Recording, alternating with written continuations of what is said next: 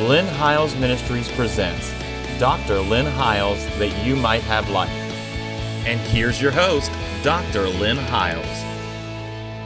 Once again, thank you for joining us today on the program, and we want to say thank you for your responses so far to what we're sharing. It's been overwhelming, and we are grateful for that. We really appreciate when you let us know via email or with your comments what you're receiving from this teaching. We've been doing a series on the book of Revelation. I wrote a book in 2007 called The Revelation of Jesus Christ, and there will be information on the screen where you can get a copy of this book. But we've been teaching from it now for several weeks. I might also say, by way of just announcing to you, we are coming to a city near you.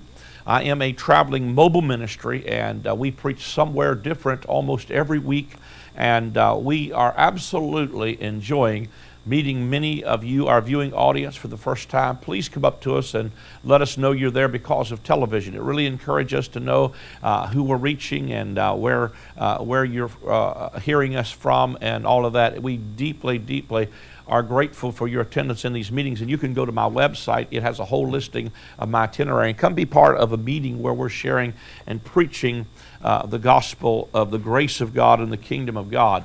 Last week we started talking about, again, I just did a little bit of review because we've, like I said, we've been teaching for several weeks now from this book on the book of Revelation, and we've got up to the book, up to the church at Thyatira. I'm going to continue to springboard from there again today, and I just simply want to read this verse from, again, this is in my book, but chapter 9 is titled Thyatira. It says, "Unto the angel of the church in Thyatira write, These things saith the Son of God, who hath his eyes like unto a flame of fire, and his feet are like fine brass." That's probably maybe all the further I'll get this today on the program. But the word Thyatira literally means the incense of affliction. The very first thing that I want to really share with you is that Christ reveals himself to each one of these churches before he ever asked them to repent or to change their mind about anything. He gives them a revelation of who he is in the midst of that church that will give them the ability to change. Now, let me say to you that the revelation that he's wanting to give to this church, first of all, this is the church whose name means the incense of affliction. But in Ephesians, the 5th chapter, in verse number 2, it says this, "And walk in love, as Christ also hath loved us, and hath given himself for us an offering and a sacrifice to God for a sweet-smelling savor." And so what he reveals himself to the church whose name means the incense of affliction, what he's trying to get them to focus on is not their affliction, but the incense of his affliction that's already went up into the nostrils of God as a sweet-smelling savor. God was pleased with the sacrifice that Jesus became and was, not just for us or on our behalf, but even as us. He was literally the sacrifice, so that the incense that God smelled that was satisfying to his nostrils is that Christ was the incense of suffering.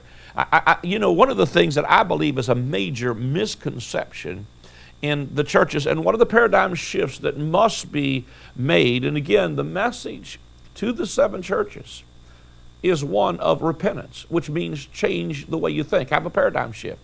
And so one of the things he's saying to them is the thing that you need to have a paradigm shift about is you need to have a paradigm shift about understanding his suffering was in fact your suffering. And he goes on further to say to them, his eyes are like unto a flame of fire, and his feet are like fine brass, as if they had burned, I believe, in a furnace. Now, that's a direct connection. A couple of things that I want to bring out about that. His eyes like unto a flame of fire, and his feet like fine brass. The first thing I want to talk about is that the feet like fine brass. Let me just talk about that one a little bit.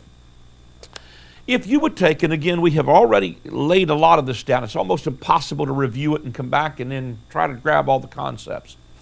You can go back, by the way, on YouTube and see anything we've aired to date to kind of get a little bit of refreshed on this. But if you took the tabernacle of Moses, and much of the stuff that you will see in the book of Revelation is furniture from the tabernacle of Moses. When you get to the book of Revelation and you start seeing 7 golden candlesticks, folks, they're somewhere else in the scripture. It's over in the book of Exodus. When you see altars of incense, and this one he's talking about incense, you go back to the tabernacle of Moses, there was an altar of incense. You go back to the book of Exodus, there's a guy who made incense offerings. And all of these things, when you see mercy seats and you see throne rooms and mercy, all of this stuff was from the tabernacle of Moses. Now, let me say to you that the furniture in the tabernacle of Moses was all arranged in the shape of a cross. The camp of Israel, when they were at rest, were camped in the shape of a cross. But the picture that I'm after is that every one of these pieces of furniture in the tabernacle was shaped, like I said, in the shape of a cross. All of them were at a bleeding spot of somewhere where Jesus had shed his blood for redemption. But throughout the tabernacle of Moses, there were different metals that were employed or used that were symbolic of something. For instance, brass symbolized judgment. Silver symbolized redemption. It was used as redemption money. Gold symbolized divine nature or deity. But when you come into the tabernacle of Moses, the very first thing you're going to come to is going to be a brazen altar, or an altar made from brass. It was at that brass altar with its horns and its grates and all of its ceremonial stuff that blood was shed there. And what that blood was shed there on the brass altar was because there was a judgment demanded for sin. There's so much to preach. I get excited about it when I start thinking about this. But if you would literally, let me just say it like this, if you would literally lay Jesus down across this tabernacle, like I said, in the shape of a cross, because all of it, once again, are pictures of redemption. In the volume of the book, it is written of him. I don't think it's an accident when Jesus was on the road to Emmaus with the disciples immediately after his resurrection. The Bible said, and beginning with Moses, he came through the law and the prophets, telling them all things concerning himself out of the law and the prophets. I think he probably said to them, you remember that brazen altar where the blood was shed?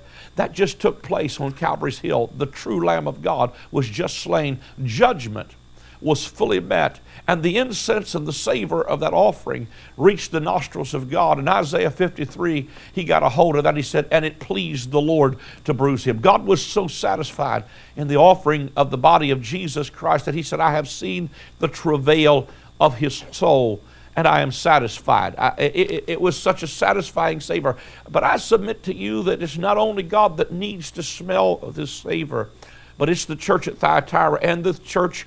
You know, again, this had relevance with the first century church that was making the transition out of an old covenant into the new covenant. But here we are, it's relevant to us as well, because here we are 2,000 years into the new covenant. And I believe if there's anything we need to do, it's get a revelation of the smell of this incense offering and say, hey, the incense of his suffering and the revelation of that will bring me up out of a suffering mentality and make me realize his suffering was enough for me. Because I believe as we get on down through here that that's one of the problems with the teaching of Jezebel to the church at Thyatira, is she was seducing God's servants to commit fornication, to eat things offered unto idols. And we could sit around and talk about eating things offered to idols, but you know, in our day, we're not offering a steak to the god Dagon. But when I think about false images and false idols, I think about the things that are offered, and many of our churches that are offered to people to feed on, spiritual food to feed on, that are false concepts or images of God. When I think about an image, I'm not thinking about a statue that you fall down and worship, but I am talking about there are some images in the chambers of our imagination. And interestingly enough, when you get into this book of Revelation on down in this church at Thyatira, he promises her if she will overcome, he will give her power over the nations. And the truth of it is I think some of these nations that we need power over are nations like our imagination and nations like condemnation. And I do believe it has an outflow as well in the area of dominion over every kind of nation. In other words, I believe the kingdom of God will fill the earth as the waters cover the sea. But some of the nations that I believe need to be cast down are imaginations and false concepts that we fed on about God. And so whenever this incense is offered, when this incense is offered to God as a smell, God smells it, but I believe we need also to smell it as well. But when he goes on to describe not only to this church, whose name means the incense of suffering, he says, what I want to reveal to you is that I am the one who has feet like fine brass as if they burned in the furnace. Now remember, he gives that revelation of himself in the very first chapter of this book. He gives them a multifaceted revelation of who he is in the midst of these churches. Because a revelation of Jesus to the church will produce a revelation of Jesus through the church. And once again, this word revelation itself is a Greek word apocalypsis, and it means to uncover or to unveil what's been covered up. Can I tell you that I believe what's been covered up that we need to uncover is a revelation of Jesus Christ. As a matter of fact, the thing that veils it over is when we read Moses, a veil is put over our face so that we can't see the end of what's abolished. Man, those are powerful concepts to me.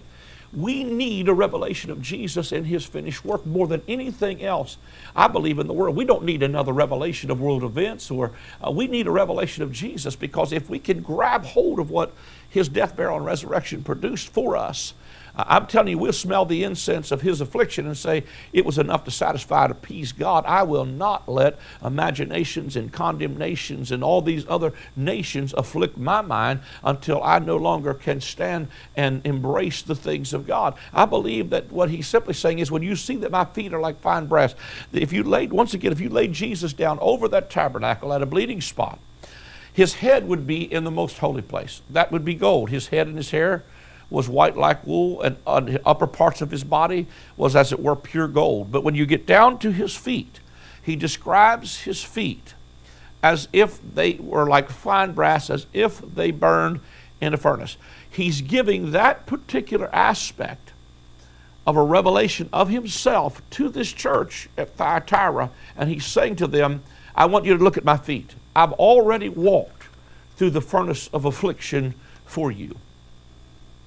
I've already suffered the penalty for you. He was wounded for my transgression. He was bruised for my iniquity. The chastisement of our peace was upon him. See, and I believe that as you see that, you not only will see that his feet were fine brass as if they burned in the furnace, but he goes on to describe him as the one who had a vesture. Let me just grab this from my book and read it to you. The second thing that he reveals to the church is that he has eyes like a flame of fire. The very same description that he uses of having eyes as a flame of fire is found later again in the book of Revelation. I believe it is in chapter 19. He said, it's chapter 19, verse 12 through 14. He says, his eyes were as a flame of fire, and on his head were many crowns. And he had a name written that no man knew but he himself, and he was clothed with a vesture dipped in blood. His name is called the Word of God, and the armies which were in heaven followed him upon white horses, clothed in fine linen, white and clean. The imagery that's portrayed here reveals that the one whose eyes are like the one whose eyes are like a flame of fire is the same one whose vesture is dipped in blood. He's the one who has redeemed you, washed you by his blood, and called you to walk in fine linen. He caused us to walk in fine linen, which literally means the righteousness of the saints. The death of Christ is what exacted that for us. See, this is the repentance that he's asking this church. He's getting them to get some kind of a revelation of his eyes and what he sees.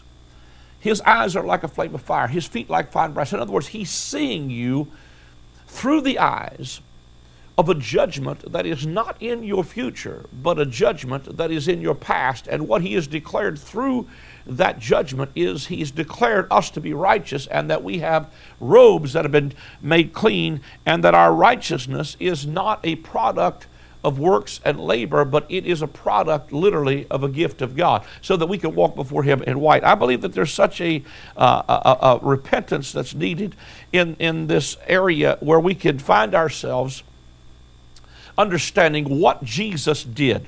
Now, let me say also that not only did Jesus do that as the one who died for us, that he might present us to God, not having spot, wrinkle, blemish, any such thing. Ephesians 5 says that that's not something he's going to do. I believe that's something he already did when he gave himself. It says, husbands, love your wives, even as Christ loved the church and gave himself for her, that he might present her to himself, not having spot, wrinkle, blemish, or any such thing.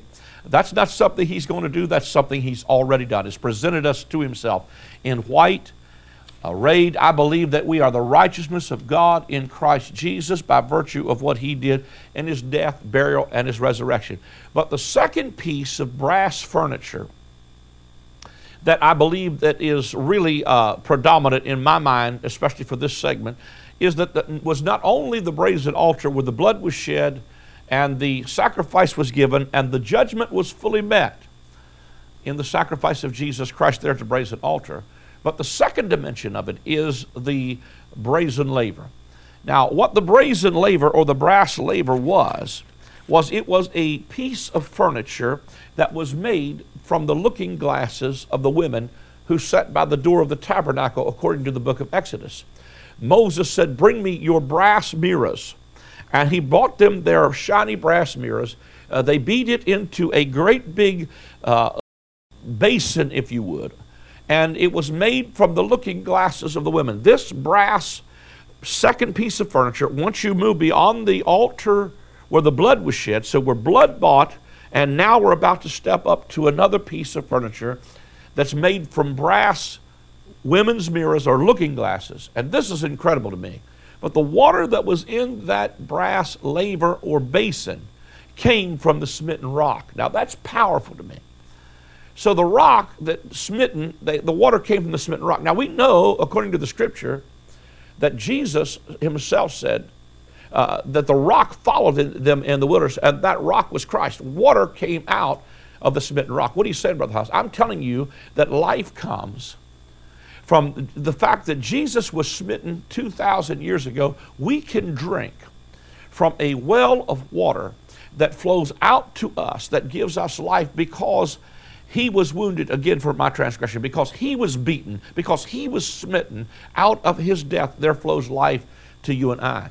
Secondly, not only was this brass piece of furniture full of water from the smitten rock, but when they would take the blood of the sacrifices and they would take them on in to sprinkle in the hyssop and the blood that would be brought, they would literally wash the pieces of these sacrifices in this laver. They would wash their hands and they would wash their feet as they would get ready to go into the holy place.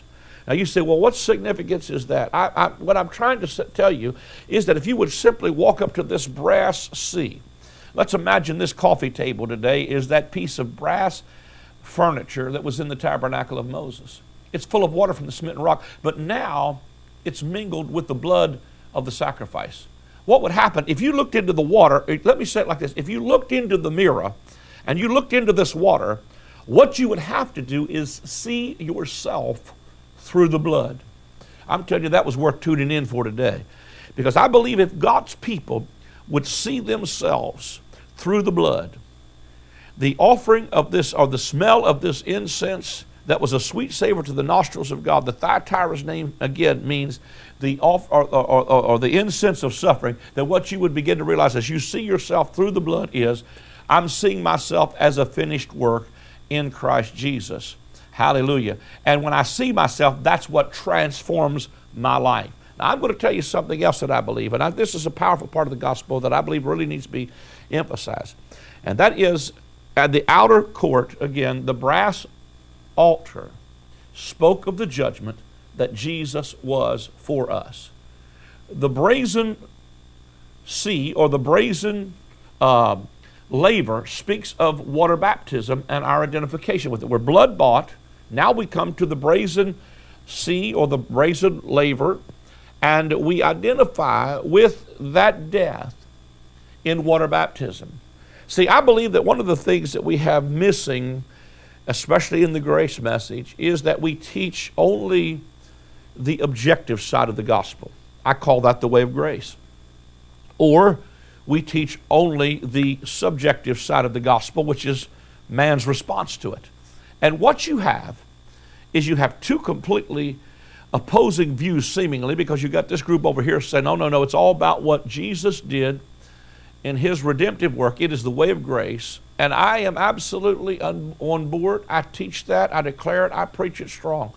The objective side of it is what God did in Christ without any participation from you.